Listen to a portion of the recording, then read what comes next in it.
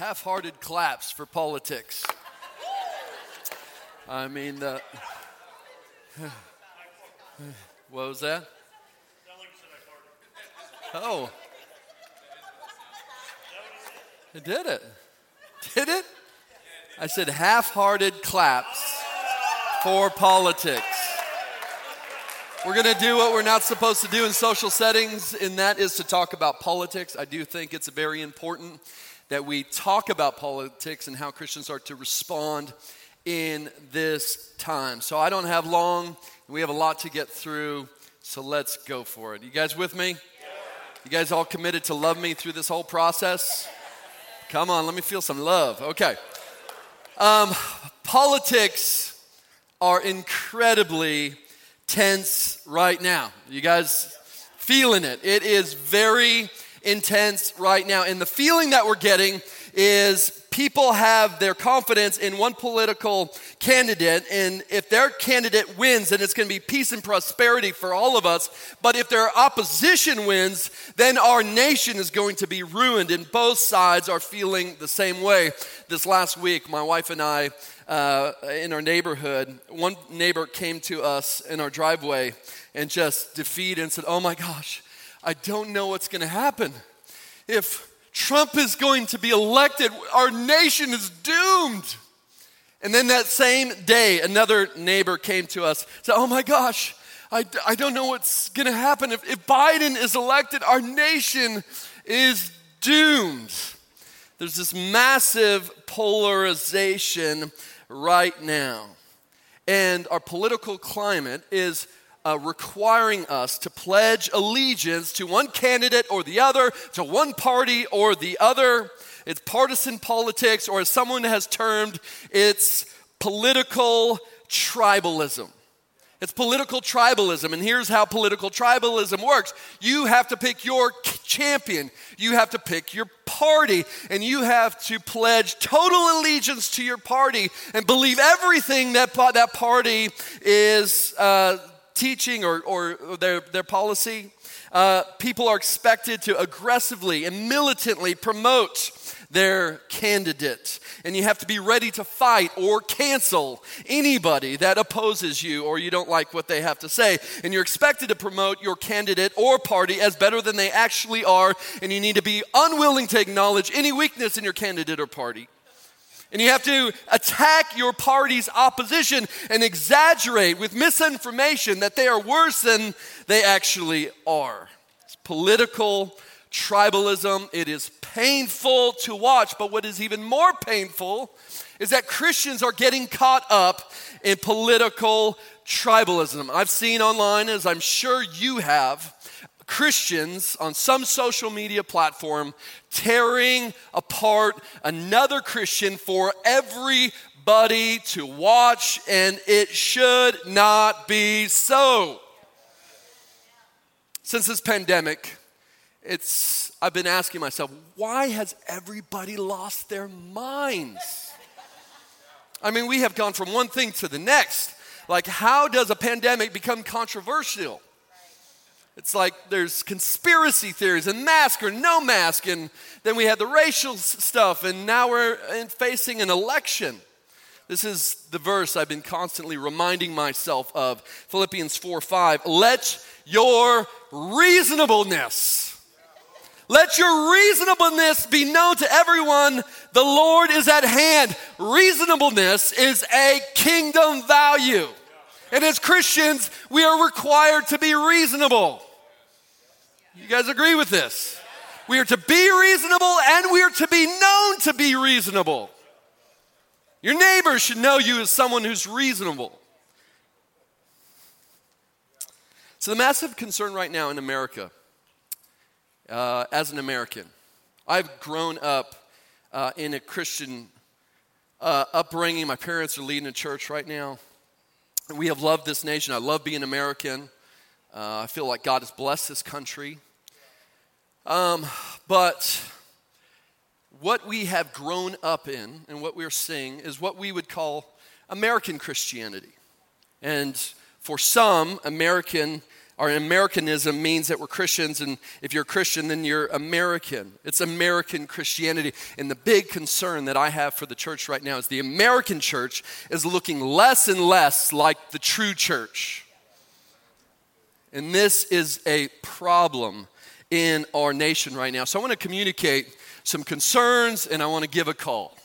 I am calling on Christians to act like Christians, even in this political climate. And I'm asking that the churches act like churches of Jesus, even in the political climate that we are presently in. Could we get behind that?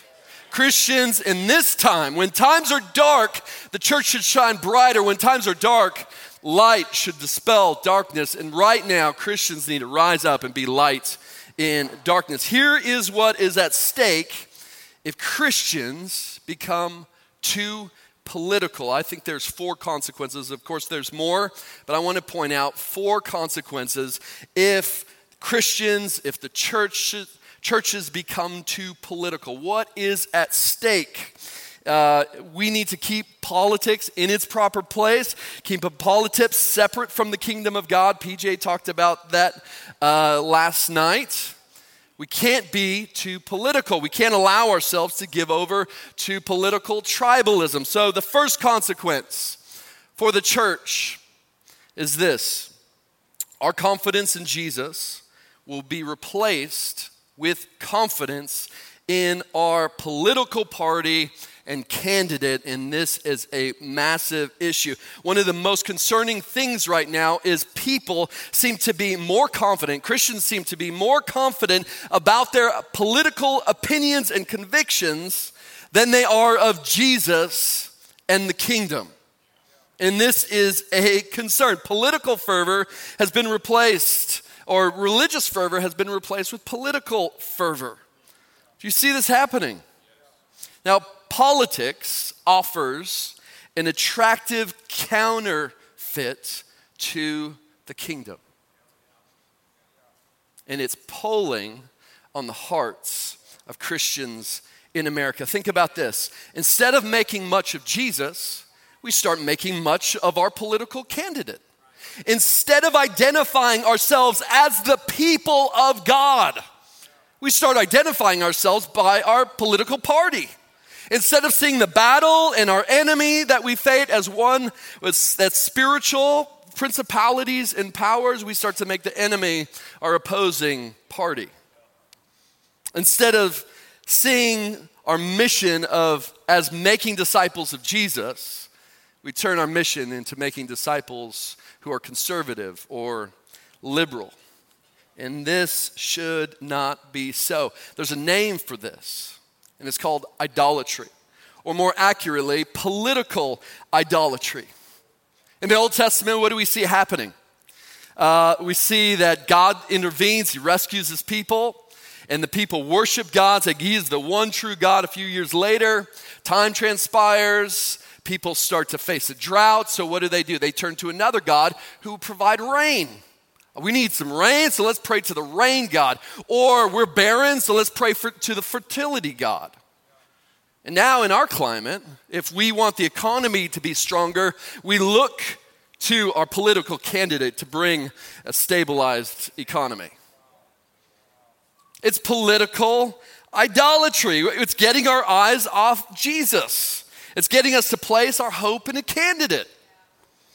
Gets us to look for peace and joy and confidence from our party.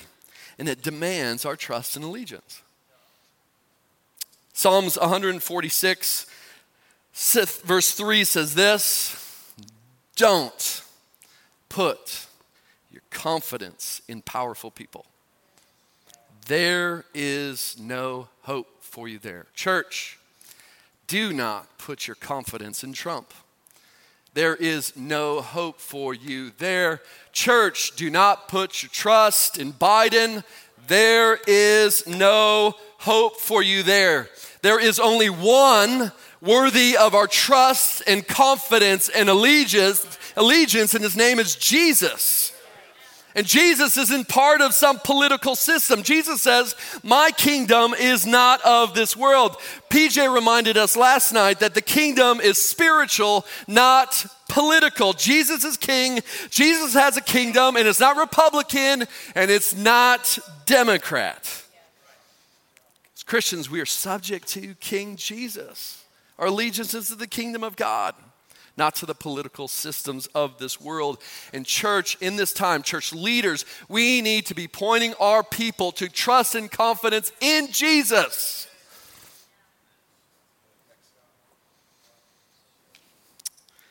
So in order for the church to act like the church amidst political turmoil, and we need to fix our eyes on Jesus.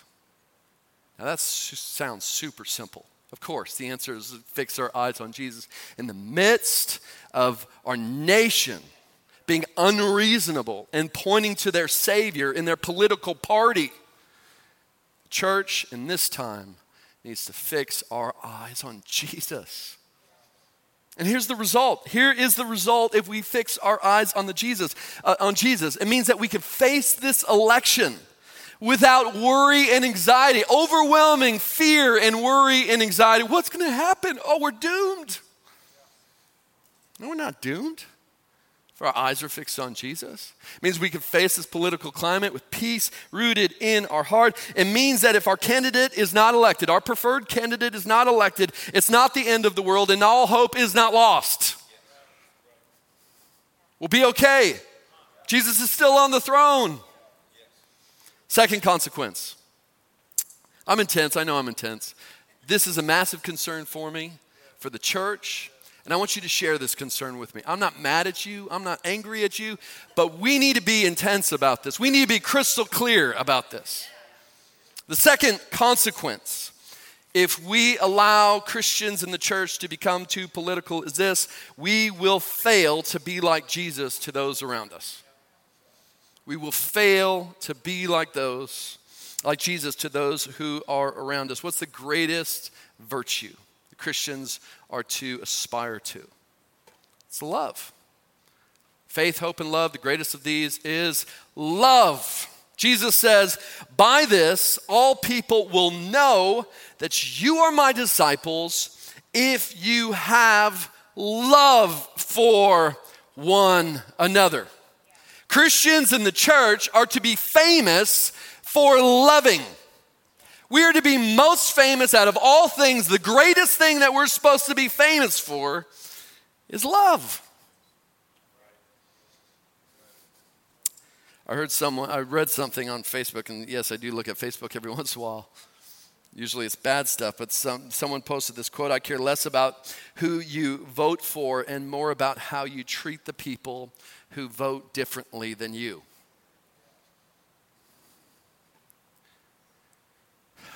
I have talked to numerous amounts of people, Christians, who have vilified and demonized and dehumanized the opposing candidate. I have heard people say, you know, Nancy Pelosi, she's like evil incarnate. She's like a witch or something. I've heard Christians yell out, nasty Nancy. I've heard on the other side people talk about Trump as like he is evil incarnate. I don't even know if he's human. What we believe as Christians is that these are people made in the image of God. And our God who loves us also loves Trump. Our God who loves us also loves Biden. And because God loves them, we too, as his followers, as subjects to his kingdom, who commit our allegiance to his kingdom, love like he loves. We don't dehumanize people. We're to be known as people who love like he loves. This is what we are called to. The third is this. Third concern is if we get too political, we will promote division in the body of Christ. 1 Corinthians 1:10. I appeal to you, dear brothers and sisters. He is talking to the church. Paul is talking to the church and he's addressing a serious problem. It says, by the authority of our Lord Jesus Christ, to live in harmony with one another. Let there be no division in the church. Rather be of one mind, united in thought and purpose. For some members of Chloe's household have told me about your quarrels, dear brothers and sisters. Some of you are saying, I am a follower of Trump. Others are saying, I follow Biden. Or others follow Bernie Sanders. Or I follow Christ. There's a massive problem in the church at Corinth. And there's divisions. And in the church, it should not be so. How is division happening in the church? People are elevating their leaders to a higher position than their leaders should be. They're placing their confidence in leaders, human leaders, rather than Jesus, and they're elevating their preferred leader higher than they should be. And it's resulting in divisiveness. This is political idolatry. It happens in the church. It's happening right now in our nation. How does divisiveness happen? Well, we put confidence in our guy. We're like, I know who the guy is. This guy is awesome. He's the best. We then boast about our candidate, our guy, our preferred guy. He's the best. Your guy sucks. What does that do? Results in quarreling. And the church is divided. When we elevate a man or woman in a place that they should not be, it will always result in divisiveness in the church. We elevate no person above King Jesus. Now, Paul, who is addressing divisiveness in the church, we don't have time to go through the whole passage, but I want to pull out two verses, how he ends his exhortation to the people. 1 Corinthians 1:31 says this, so that as it is written, let the one who boasts, boast in the Lord. What are we doing here? We're boasting in Jesus, even in the midst of our political climate. How are we going to make it through? We're going to continue to boast in Jesus. 1 Corinthians 2:2, what does he say? For I have decided to know nothing among you except Jesus Christ and him crucified. Now, Paul's not an idiot. He's not simple. He knows a lot of things. He's a brilliant man. But he has limited what he has chosen to make a priority for the sake of unity in the church. And that's what the church must do in this time.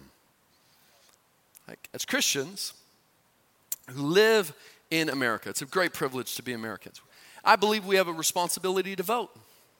I think we need to steward the grace of God in our voting. As we vote, we are choosing to love people. Like we're called to love people. In our vote, we're choosing to make sure people are loved and cared for. Government is a gift. It's delegated by the authority of God. And government's position and responsibility is to oppose injustice. So we want a godly government. We want that, and we want to steward our vote well. But as Christians, we have one allegiance, and that's to Jesus. Now, Jesus is perfect. Jesus' word is perfect. Jesus' truth is perfect. Jesus' way is perfect. We do not have to lose confidence that Jesus might miss it. No, he's truthful in every way. We have ultimate confidence in him. But our political system is not perfect. It's imperfect. Our candidates are imperfect. And so all of us as Christians, as we steward the grace of this privilege of voting, we have to take our allegiance to Jesus, who is perfect, and use wisdom and humility to try to understand God's principle and use it in the ballot box. Now, get this. Christians, godly, Christ-honoring, thoughtful, biblically grounded Christians are going to vote for Biden this election. Godly, Christ-honoring, biblically grounded, thoughtful Christians are going to vote for Trump this election. Godly, Christ-honoring, biblically grounded, thoughtful Christians are going to choose to abstain from voting in this election. And for all of us, we must choose wisdom and humility. We can't be prideful about this decision that we are facing. We can't. We can't assume that our vote is the right vote. Absolutely. And anybody who doesn't vote on your side is an idiot. We have to vote with humility, and then we also have to give grace and extend grace to other Christians who are voting differently than you, because this is not where we divide. Man, over and over again in Scripture, Jesus is concerned about his bride, and he's concerned about divisions in the church. Titus 3:10 says this: if people are causing divisions among you, give a first and second warning. After that, have nothing more to do with them. And church leaders, we must not permit divisiveness. Fourth concern is this: we will harm our witness to those who don't know Jesus. We will harm our witness to those who do not yet know Jesus, and this is a grave concern. We are to put no stumbling blocks in front of people who are exploring the Christian faith, who are not yet Christians. No stumbling block except for the offense of the cross. But if we allow ourselves to get too political, non-Christians can see our behavior and say, wow, they're so ugly, they're fighting, they're divisive. If that's what a Christian is, why would I want Christ? Another stumbling block is that if we promote our party and we become known as ones that are for Trump or ones that are for Biden, then we can leave unbelievers to assume that if they're going to become a Christian, they have to align themselves to your political party. And man, that is not the kingdom. And Jesus welcomes Democrats, he welcomes Republicans. And we want to put no stumbling block to those who had come to saving knowledge of Jesus. We want to continue to be the light. I want to remind us, I'm done, my time is up. I want to remind us who we are. Our confidence is not in a political candidate, it's in Jesus.